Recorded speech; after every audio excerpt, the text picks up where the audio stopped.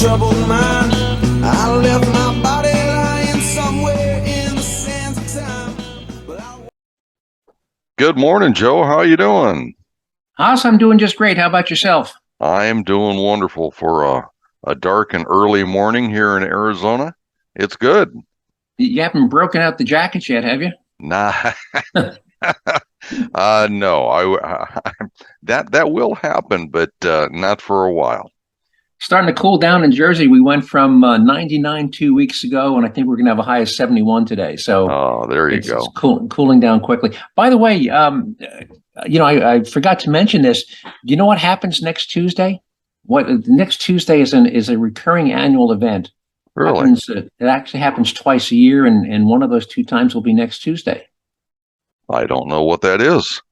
Well, twice a year, we all know that in the summer the days get longer and the nights get shorter. In the winter, the nights get longer and the days get shorter. Right. But twice a year, there comes a time when the number of daylight hours and nighttime hours are exactly equal. Ah, And those are referred to as equinoxes. And next Tuesday, September 22nd, will be what's referred to as the autumnal equinox, when the number of daylight hours exactly equals the nighttime hours. And it happens again in the spring, and then the spring that's referred to as the vernal equinox. So September 22nd is the autumnal equinox, where we have the same number of daylight hours as nighttime hours. So there's a little factoid for the day. that's awesome. All right. Anyway, for those who haven't heard the show before, this is Jersey Joe News and Perspective you won't hear on TV. And what do I mean by perspective? Well, on the evening news, you might hear a story that I'm going to talk about, but you won't hear what Paul Harvey used to refer to as the rest of the story. You might hear a story where, so-and-so, politicians voted against the Save the Baby Seals Act, but they'll never tell you why they voted against the Save the Baby Seals Act. It's not because they don't like baby seals. It's because of other nonsense that was in the bill. So that's when I talk about perspective. I'm going to talk about stories you might hear on TV, but some, as Paul Harvey used to say, the rest of the story. Why did that happen, or why was somebody prosecuted or not prosecuted? Today, my quote of the day will be from Thomas Sowell, and we'll talk about him in a little bit. Political humor. Haas, do you know the difference between the political satire? Do you know the difference between Titanic and California? Actually, I do. Now, we've all heard this week about California rolling blackouts, right? And turning the thermostats up. And even then, the only difference with all the power outages, the difference between the Titanic and California is at least Titanic had the lights on when it sank. So, Absolutely. on today's science segment, I'll explain why achieving a fossil fuel free economy in our lifetime is not possible without a massive investment in the number of nuclear power plants in this country. I'll talk about the 5 universal laws of stupidity. I'll talk about a legal conundrum, which is a result of a woman being arrested after she volunteered her DNA for a rape kit. I'll talk about Amtrak canceling their trains and the impact that's going to have on our economy. About Visa deciding to track purchases you make at a gun store, and the looming beer shortage. And today's taxpayer relief shot about a 17-year-old teenager home with his younger siblings. 11:30 at night, 4 masked men, armed and masked, attempt to break into his home at 11:30 at night, and how he defended his family. That's our good guy with the gun story. Well, good. Anyway, so let's go back. Let's start off with our quote of the day. Haas, do you know who Thomas Sowell is? I do. He is a very well-known economist, among other things. Yep. And a professor, author, a number of enormous books. He also happens to be an African-American man. And I thought one of his quotes was very relevant to some of the incredibly stupid things we're doing today, at least our politicians want to do. And here's his quote that I thought was relevant. And that quote is, "Virtually every stupid idea in vogue today was thought of by somebody in the past, and it has led to disaster again and again. That is why it is dangerous to neglect the study of history, so that we have to keep on learning what is wrong with clever ideas the hard way." So again, he's saying if we don't study history, we're not aware of what's been tried and failed in the past, repeating it is learning it the hard way. it's much easier to study history. That's the easy way, as opposed to the hard way. All right. Let me move on to the 5 universal laws of stupidity. A behavioral psychologist wrote this actually a couple years ago, but he reduced stupid activities to 5 universal laws. It doesn't matter what country, what city, what language you speak. These are universal. Law number 1, always and inevitably, everyone underestimates the number of stupid individuals in circulation in the population. Just when you think you knew what percentage of the population was really stupid, no, you've underestimated. Law number 2, this is interesting. The probability that a certain person is stupid is independent of any other characteristic of that person. Example, even when a person is a college professor with a PhD, they can still be a stupid person. I don't know if you've ever encountered or listened to anybody with a doctorate or something spouting off just absolute nonsense. Absolutely. So just because you have a PhD doesn't mean you're not a stupid person. Law number 3, a stupid person is a person who causes losses to another person or to a group of people while deriving no gain for himself or even possibly incurring losses. And there's a neat little matrix that talks about whether your behavior or action will be beneficial to you and detrimental to others, or detrimental to others and detrimental to you. So, truly stupid people do things that are not only detrimental to others, they're detrimental to themselves. Like they'll vote for something which hurts everybody else, including themselves. Right. People who do things that are beneficial to themselves or detrimental to others are referred to as bandits or criminals. If somebody comes in and you're at work and they come in and steal your stuff, well, that action was beneficial to them but detrimental to you. So he refers to them as bandits.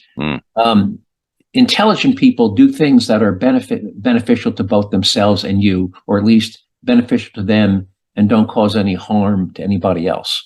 So it's a neat little matrix that talks about, who benefits and who gets hurt.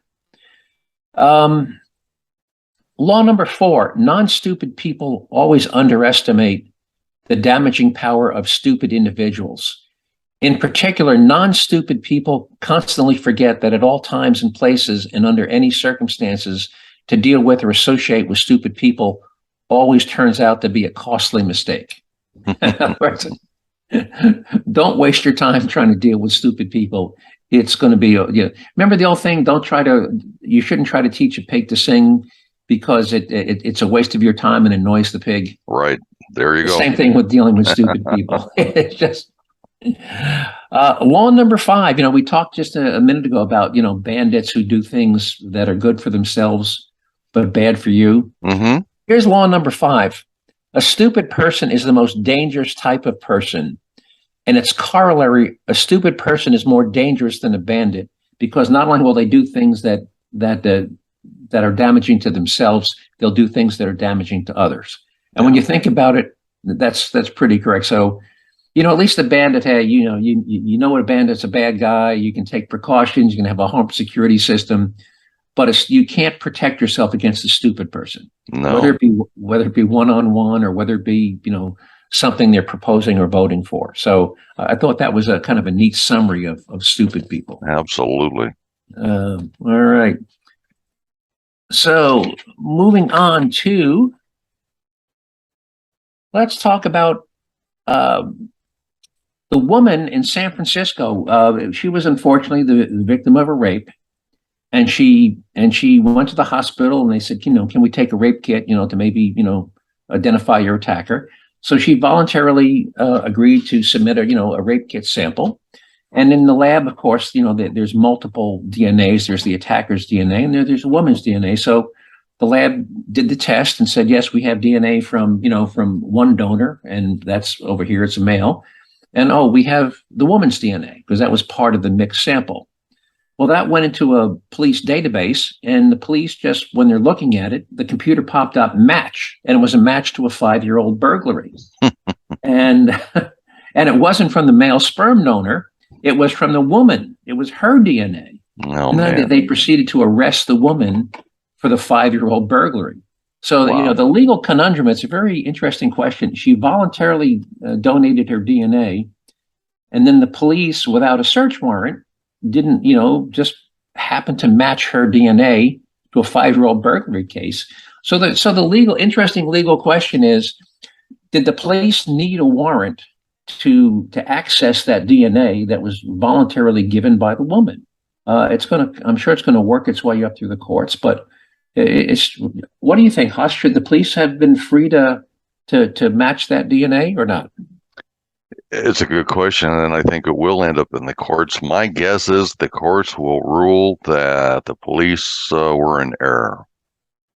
And I think so. And maybe in the future, hospitals, when they give the consent form, obviously the easiest way to deal with this until that decision is reached would be for hospitals when they give the consent form is to have a disclaimer for the person giving it saying, I do not consent for my DNA to be used for any other purpose Right. than the rape. So I think that would be the wise move on the part of the hospitals. Yeah. Haas, do you drink beer? Boy, I'll tell you, every chance I get. Have you heard about the looming beer shortage we might be encouraging here in a little while? Oh, Joe, say it ain't so. No Yep. beer shortage. And there's if you do a little research on beer shortages, Google the words beer shortage and CO2. As we all know, CO2 is the thing that puts the bubbles in your beer, makes the foam. Yeah. And most beer makers add CO2 to their beer products, just the way Coke and Pepsi add CO2 to their beverages. And because of a problem with one of the plants, there was only, I think, 3 plants in the U.S. that were manufacturing CO2, which is a greenhouse gas, by the way. So every time you open a can of beer, you're polluting the environment by releasing CO2. But there is a shortage, currently a shortage of CO2. A couple of breweries in Boston have had to cease production because they couldn't get enough CO2 to add to their beer.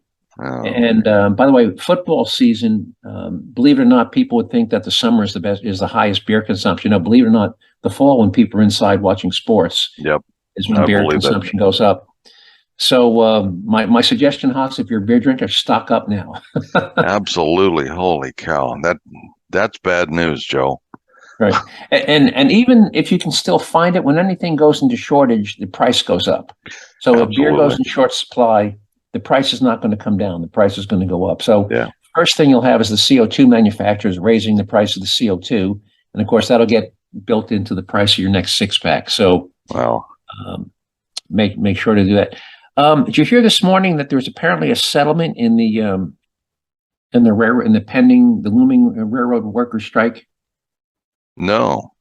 It was on the news. I don't know if you heard about it, but over the past couple of days, everybody was fearful that the railroad workers' contract had expired, and there was a fear that there would be a strike that would happen this Friday, and if so, it would be, all of the container shipments and coal shipments across the country would come to a grinding halt. And talk about supply chain.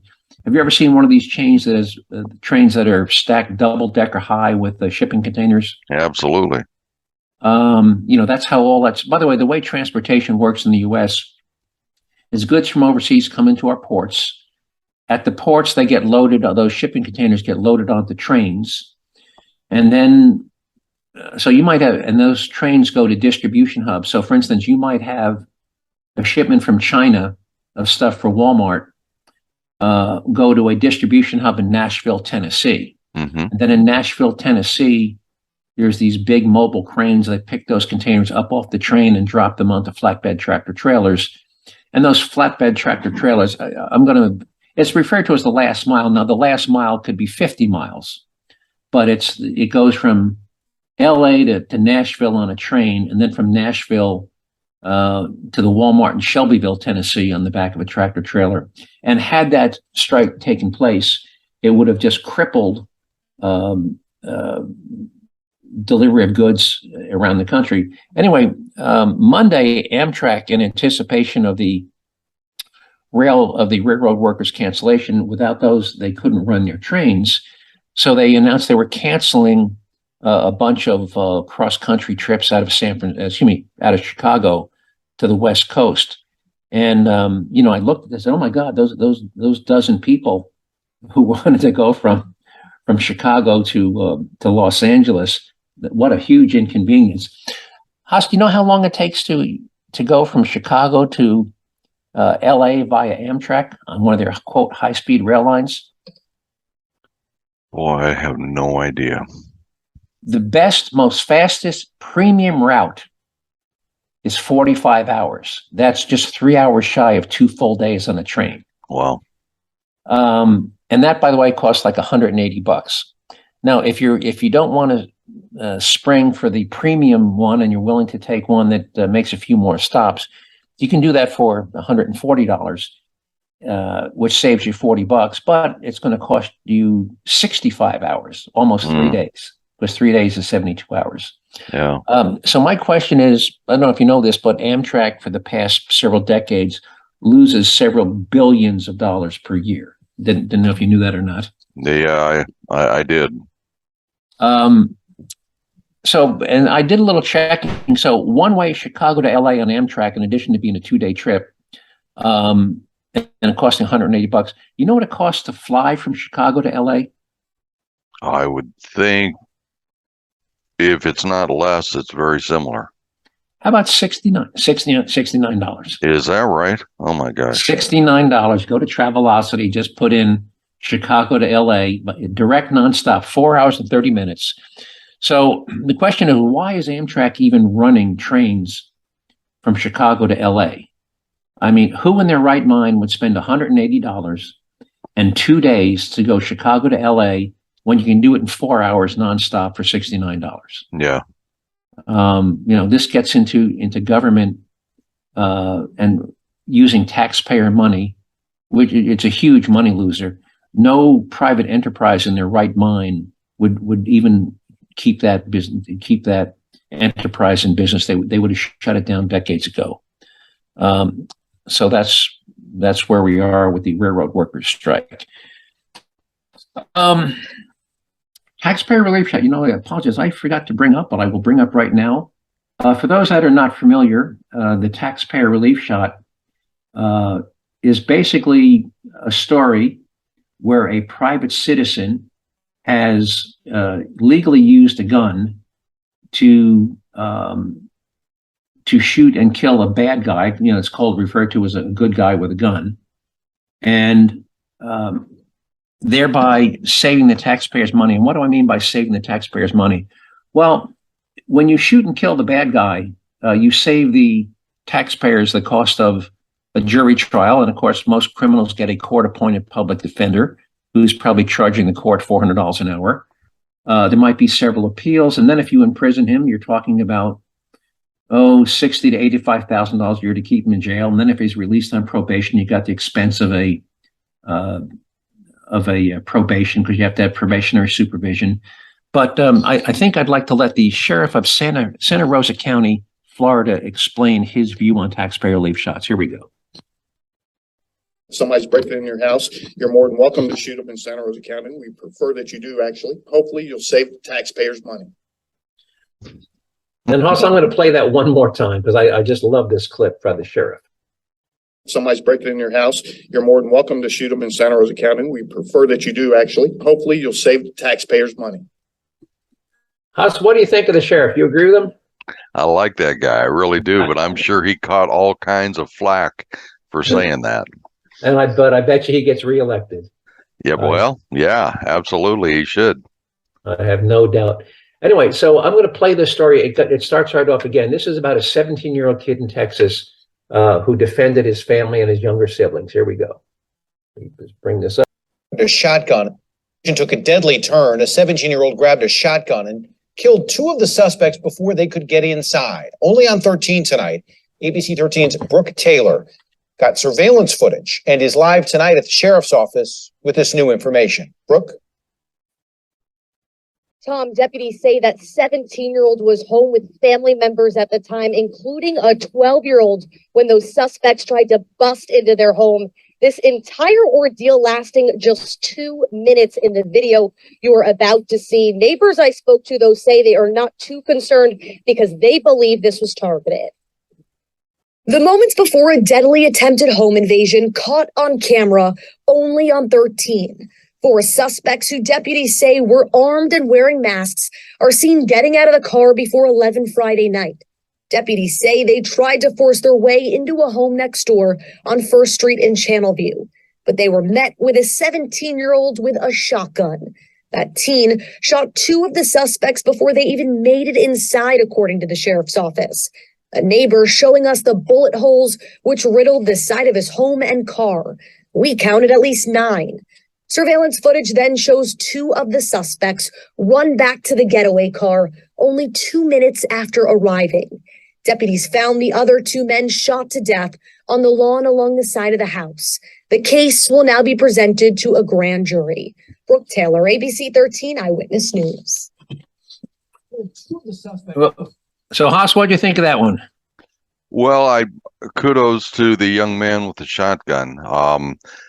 Not knowing what the laws are in his state, I would think could still have some problems, some legal problems, because he shot him outside his house rather than inside. Well, so the castle doctrine wouldn't apply, but again, the law, and of course this is Texas, the law in almost every state is that you can use deadly force if you have, and this is a quote, a reasonable belief of fear of death or bodily injury, which is why even if somebody points a plastic gun at you and you shoot and kill them, the fact that you didn't know it was a plastic gun, you had a reasonable belief. So if 4 guys in ski masks and guns are trying to break in the way of the house, you certainly have a reasonable belief or fear of death or bodily injury. I agree with that. Yeah. So that's what he did. And so again, I always get a kick, by the way, on these things where there's 2 guys or 4 guys and 1 or 2 of them winds up dead and the others carry off. So, I've never seen one yet where the dead guy's buddy stuck around and tried to rescue or, right. Twice. It's right. always, my buddy's dead. Time for me to get the hell out of here. So yeah. Never once have I seen where the thug says, stop, I want to try to, CPR, I want to try to tend to my butt. No, they always just flee and leave their dead buddy behind. Not like the Marines where no good man left behind. That's exactly what I was thinking. Yep. All right. I skipped over and we only got a few minutes. I'll try to squeeze this in the few minutes we have. You hear Biden talk about, he's going to quote, one of his campaign promises, which he did many, many times, is that we're going to end fossil fuels in this country. Right. And again, you heard California is going to outlaw the sale of internal combustion engines. But let's talk about what ending fossil fuels in this country means. Haas, do you have any idea of the total energy that's consumed in this country? When I talk about energy, I'm not talking about electricity. I'm talking about the gas that goes in your car. I'm talking about the natural gas that's used to heat your homes and businesses. When you go to Walmart in the wintertime, maybe not in Arizona, but when you go to Walmart in Minnesota in the wintertime, that store is being heated by big rooftop mounted furnace units that are heating that store with natural gas. When you buy a loaf of bread or a dozen hot dog rolls, that bread was baked with natural gas. What kind of, in your house, do you have gas hot water or electric hot water heater? All electric. All electric, and you're probably paying out the nose for it. But in the vast majority of homes in this country, you have a gas furnace and you have a gas hot water heater. So when we talked about going to a fossil fuel free economy, or quote, ending fossil fuels, that means in addition to the 42% of the things in this country that are currently run with electricity, if you take every car on the road, every home furnace, every business rooftop heating unit, every gas oven, gas stove, gas range, industrial furnace in this country, 58% of that power is currently coming from fossil fuels. Wow. Now, here's another interesting thing. Have you ever heard the term line losses? Yes. And what that means is that when electricity is produced at a power plant, only 55% of it actually makes it to the wall socket in your house. The other 45% is lost as heat, because when you send electricity through wires or through a substation, or even that transformer on the pole outside your house, and by the way, and that pole transformer typically serves 3 or 4 homes. If you were to take an infrared picture, the wires are warm, the transformer's warm. It's called line losses because when you move electricity through wires, you generate heat as a byproduct. So that's why the transmission of electricity is not terribly efficient because 45% of that power never makes it to your wall outlet. As opposed to a gas furnace, gas furnaces these days, even the cheap ones are better than 90% efficient. Wow. So if I have a gas furnace in my house, which I do, I'm burning gas at point of use. I'm extracting more than 90% of the energy out of that natural gas, and I'm converting it directly into heat. If I have to replace my gas furnace with an electric furnace, first of all, only 55% of the energy that's produced is going to make it to my furnace. So there's 45% lost energy along the way. So, and by the way, all this data comes from the U.S. Energy Information Administration. This is not a Fox News thing. So first of all, we would have to more than double our electric production. We cannot do that with wind and solar because we don't have the energy storage capability. Have you ever seen a day or a period of time, Haas, when the sun isn't shining and the wind isn't blowing? Yeah, that happens quite often. Quite often. And if you live in a place like Syracuse, where I used to live, we would get 2 or 3 days in a row of just kind of a calm, continuous, either a drizzle or a snow. There's no wind, there's no sun. Right.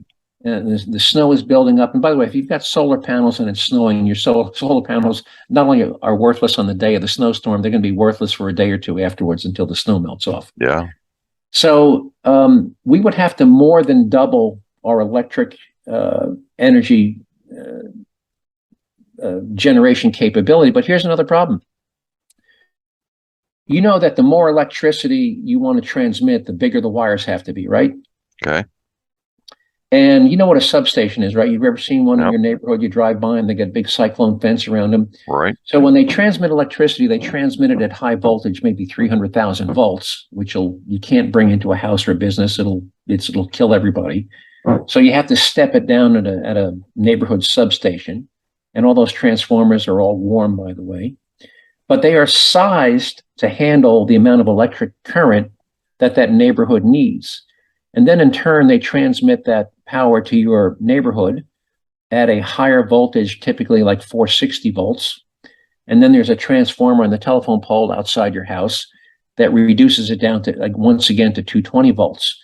Well, guess what? The size of that substation, the wires coming up your street, the transformer on the pole outside your house, and the circuit breaker panel in your basement, none of them are sized to handle a 200% increase in the amount of electrical power that would have to occur if we eliminated fossil fuels. Again, if I have to replace my 2 internal combustion engine cars with electric cars, I have to replace my gas furnace with a electric furnace. If I have to replace my gas water heater with an electric water heater, if my nearby Walmart has to go to all electric heat, we don't have the grid capacity to transmit that additional electric power. So every wire, every transformer, every substation would have to be upgraded. And let's talk about where that power, you cannot create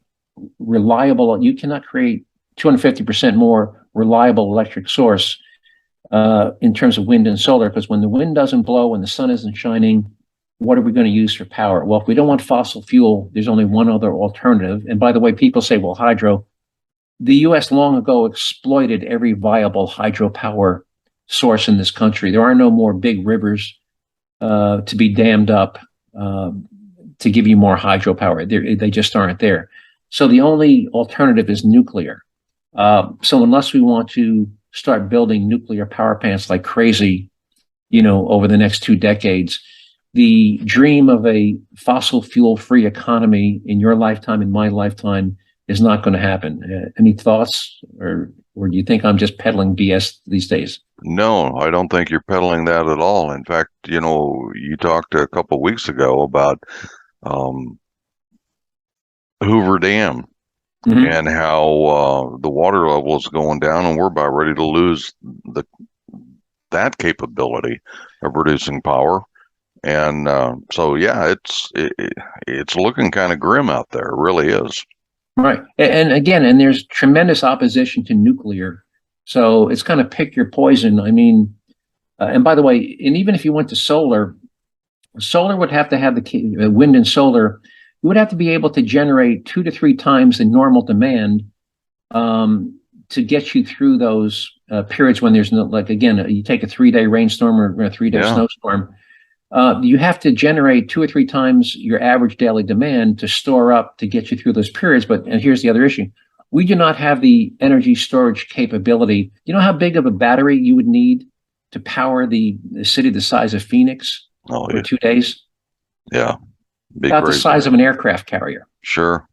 So, we don't have that battery. By the way, I don't even think we have enough raw material. And that would have to be you would need an aircraft carrier size battery near every Midland, Texas, Fort Worth, Denver. You'd need a aircraft carrier size battery just to carry them through those 2-day periods when there's no sun and no wind.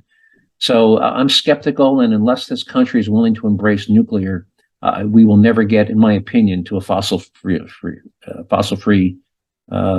fuel-free economy. Yeah. Awesome. Unless you had any questions for me, I'm about done with today. I didn't want to overrun our 30-minute time too much. No, you did good. Good information. I appreciate your time and the research that you put into this. It makes for a good show. All right.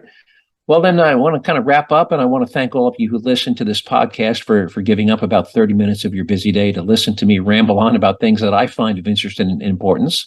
And I hope you found those topics as interesting and important as I did. And if so, I hope you continue to listen to this podcast in the weeks and months to come. If you want to see some of the materials and story links you heard me talk about today, you can find them either on the K-Heat Rate Show page or the Jersey Joe Show on my website at jerseyjoe.com, with Jersey being spelled Jersey, Jerzee. Haas, would you point to Jersey Joe? If I can remember which hand. There it is, right there. So it's jerseyjoe.com, no space, by the way, jerseyjoe.com. And you'll find I typically will put up links to some of the things like the study I talked about on the 5 laws of stupidity. And there's an essay I wrote about why fossil fuel economy is not possible. And if you want to email me with a comment, complaint, question, or suggested show topic, you can do that just by sending me an email to joe@jerseyjoe.com. And just remember to spell Jersey Joe with a Z-E-E. Haas, that's all I got for today. Anything else? No, I think we are good. And thank you again. And we will see you next week. Talk to you then, Haas. Take care. Take care.